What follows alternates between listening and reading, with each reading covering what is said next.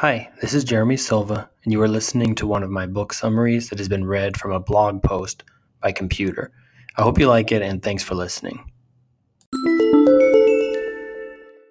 Outliers by Malcolm Gladwell. My thoughts. This is the second Malcolm Gladwell book I've read. The first was Talking to Strangers, and his writing style is one of my favorites. My favorite quotes. Practice isn't the thing you do once you are good, practice is the thing that makes you good.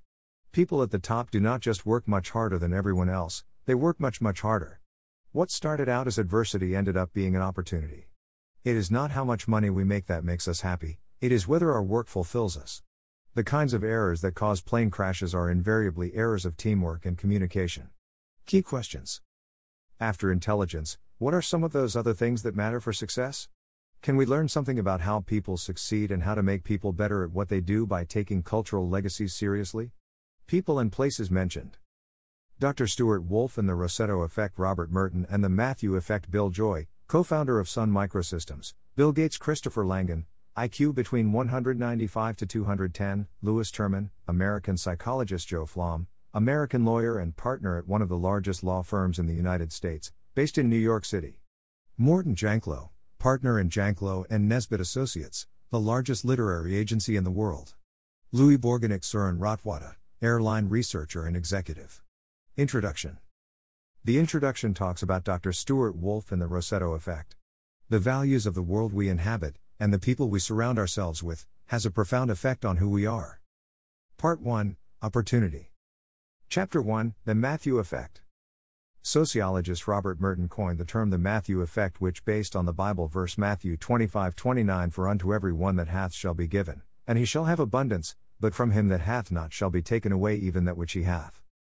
There is something profoundly wrong with the way we make sense of success.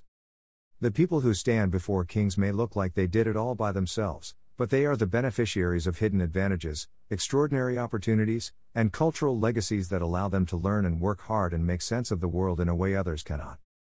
It makes a difference where and when we grew up. Skewed age distributions happen wherever three things happen. 1. Selection. 2. Streaming, separating the talented from the untalented. 3. Differentiated experience.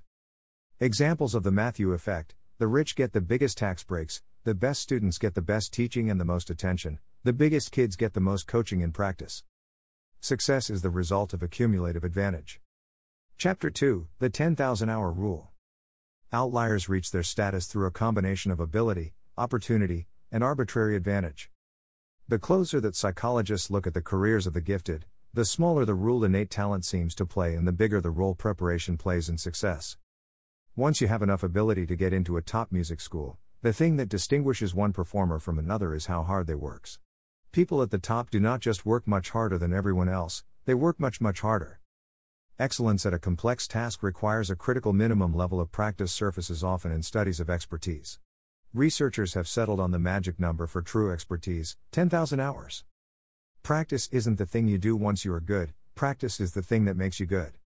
Chapter 3, The Trouble with Geniuses, Part 1. Raven's Progressive Matrices is a test that measures abstract reasoning skills. Your IQ is calculated by how many questions you get right. How does a person's performance in an IQ test transfer to real-life success?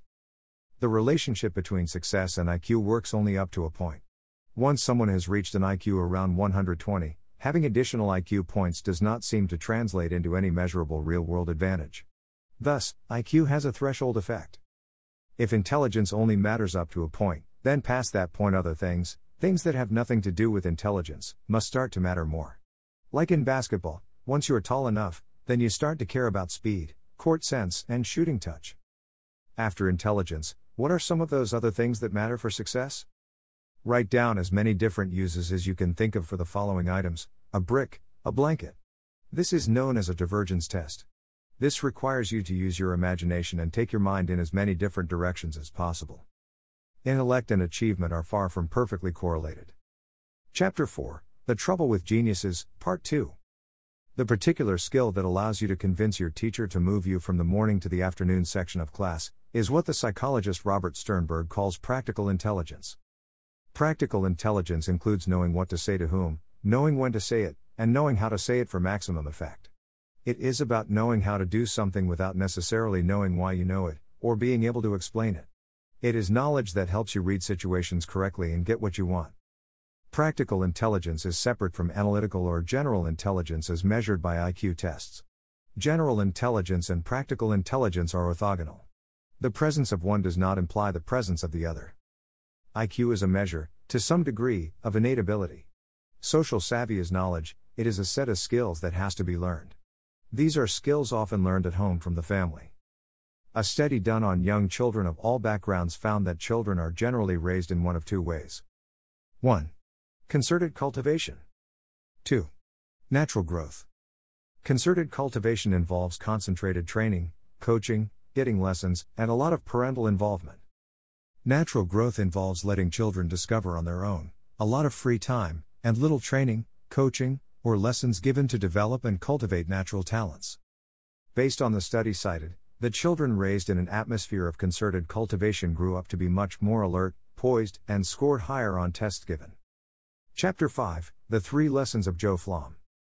By the end of the chapter we will see that it is possible to take the lessons of Joe Flom and apply them to the legal world of New York City, and predict the family, background, age, and origins of the city's most powerful attorneys without knowing a single additional fact about them.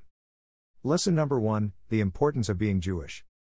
What started out as adversity ended up being an opportunity. The Jewish lawyers of Joe Flom's time had a skill that they had been working on for years that was suddenly very valuable. That was working in mergers and acquisitions, and hostile takeovers. Lesson number 2, Demographic Luck. This section is about Maurice Janklow and his son Morton Janklow, partner in Janklow and Nesbitt Associates, the largest literary agency in the world. Is there a perfect time for a New York City lawyer to be born? There is. Being born around 1930 is the ideal date. The birth rate was lower during this time, therefore they had better opportunities in schooling and the job market due to lower supply and higher demand. Opportunity not just from inside of us, or from our parents, it comes from our time, from what the particular opportunities at a particular place in history present us with. Lesson number 3, The Garment Industry and Meaningful Work. From the late 19th century to the middle of the 20th century, the garment trade was the largest industry and most economically vibrant industry in New York City. Many Jewish immigrants came to America with skills working in the garment industry. This was the perfect skill to have at this time. 3 qualities that work has to be satisfying. 1. Autonomy. 2. Complexity. 3. Connection between effort and reward. Work that fulfills this criteria is meaningful. Work in the garment industry had all of these characteristics. It is not how much money we make that makes us happy, it is whether our work fulfills us. Hard work is a prison sentence only if it does not have meaning. Once it does, it becomes the kind of thing that makes you dance. What happened to the children growing up in those homes in the garment industry where meaningful work was practiced? Almost all of them became doctors and lawyers. They learned this important lesson: if you work hard enough, and assert yourself, and use your mind and imagination, you can shape the world to your desires.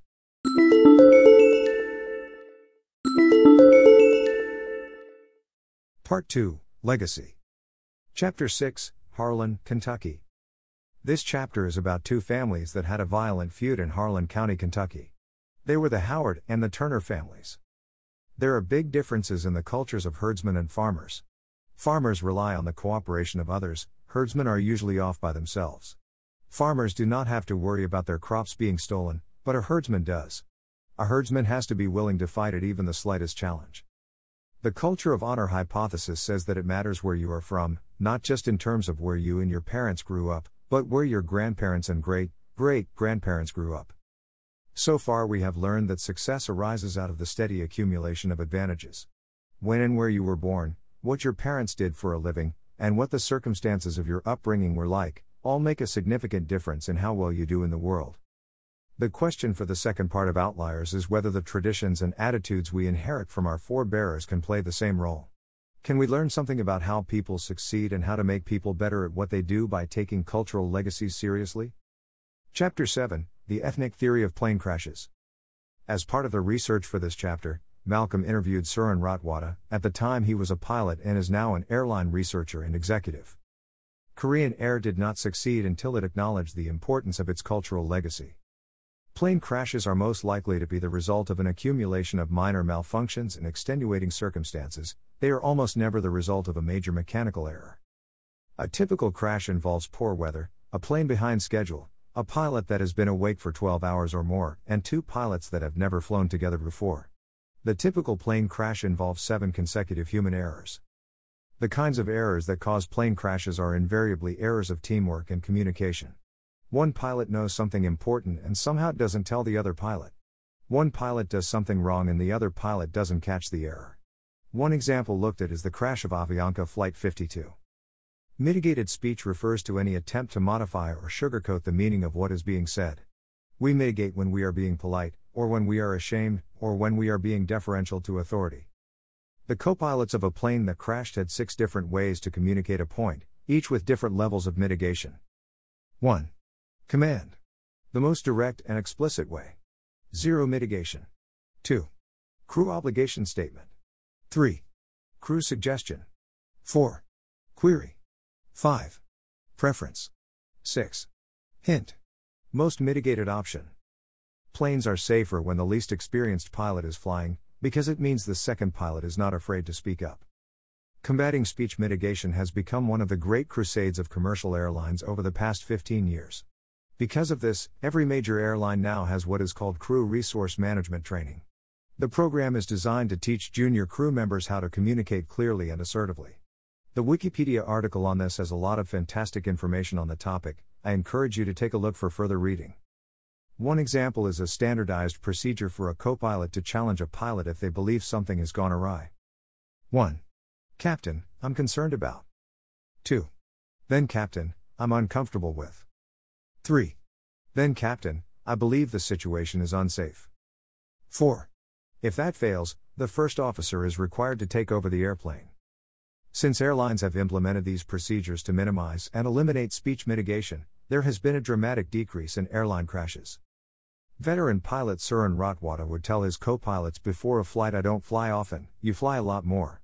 If you see me doing something stupid, help me out and tell me. He would do this to put himself a little down and encourage them to speak up. Malcolm talks about psychologist Gerrit Hofstede and his cultural dimensions theory that are one of the most widely used paradigms in cross-cultural psychology. 3 important dimensions from this theory are the Power Distance Index, PDI, individualism versus collectivism, IDV, and uncertainty avoidance, UAI. PDI measures attitudes toward hierarchy and how much a particular culture values and respects authority. Several plane crashes that were looked at were the result of co-pilots from a high PDI country. They had a high respect for authority and were afraid to speak up when they had concerns. In most Western countries, it is the responsibility of the speaker to be understood. If there is confusion, it is the fault of the speaker. Korea, like many Asian countries, are receiver-oriented. It is up to the speaker to understand what is being said. Boeing published safety data in 1994 showing a clear correlation between a country's plane crashes and its score on Hofstede's dimensions. Chapter 8, Rice Paddies and Math Tests. No one who can rise before dawn 360 days a year fails to make his family rich. This chapter details the complexities of rice farming and how that correlates to Asians doing better in worldwide math tests. Chinese number words are remarkably brief.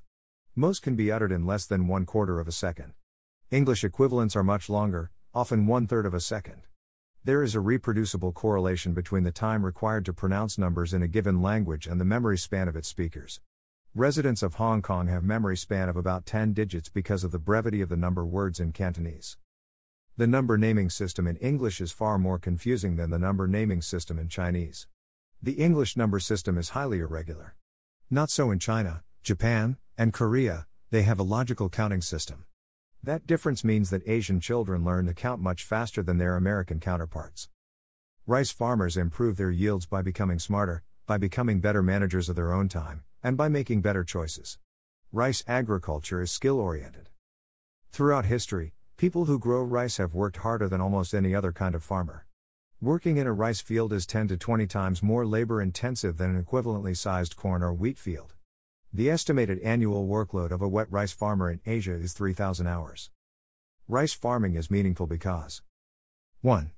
There is a clear relationship in rice farming between effort and reward. The harder you work a rice field, the more it yields. 2. It is complex. 3. It is autonomous. Virtually every success story in this book involves someone or some group working harder than their peers. Being good at mathematics is not so much ability as attitude. You master mathematics if you are willing to try.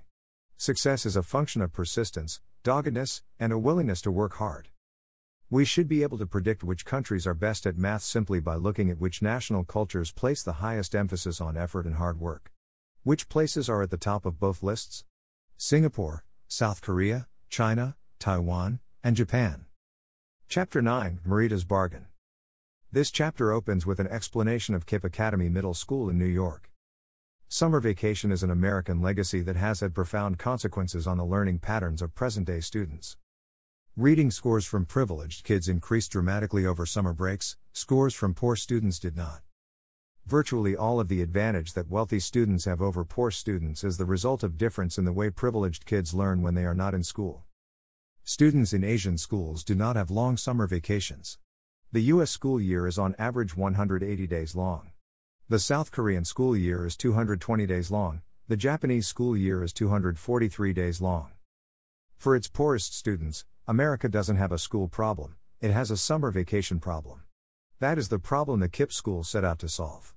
Kids in the KIPP school spend 50 to 60% more time learning than students in the traditional public school. Marita is a 12-year-old student at KIPP. She wakes up at 5:45 a.m. every morning and has a packed school schedule that is detailed in this chapter. Success follows a predictable course. It is not the brightest who succeed. Success is a gift. The successful are those who have been given opportunities and who have had the strength and presence of mind to seize them.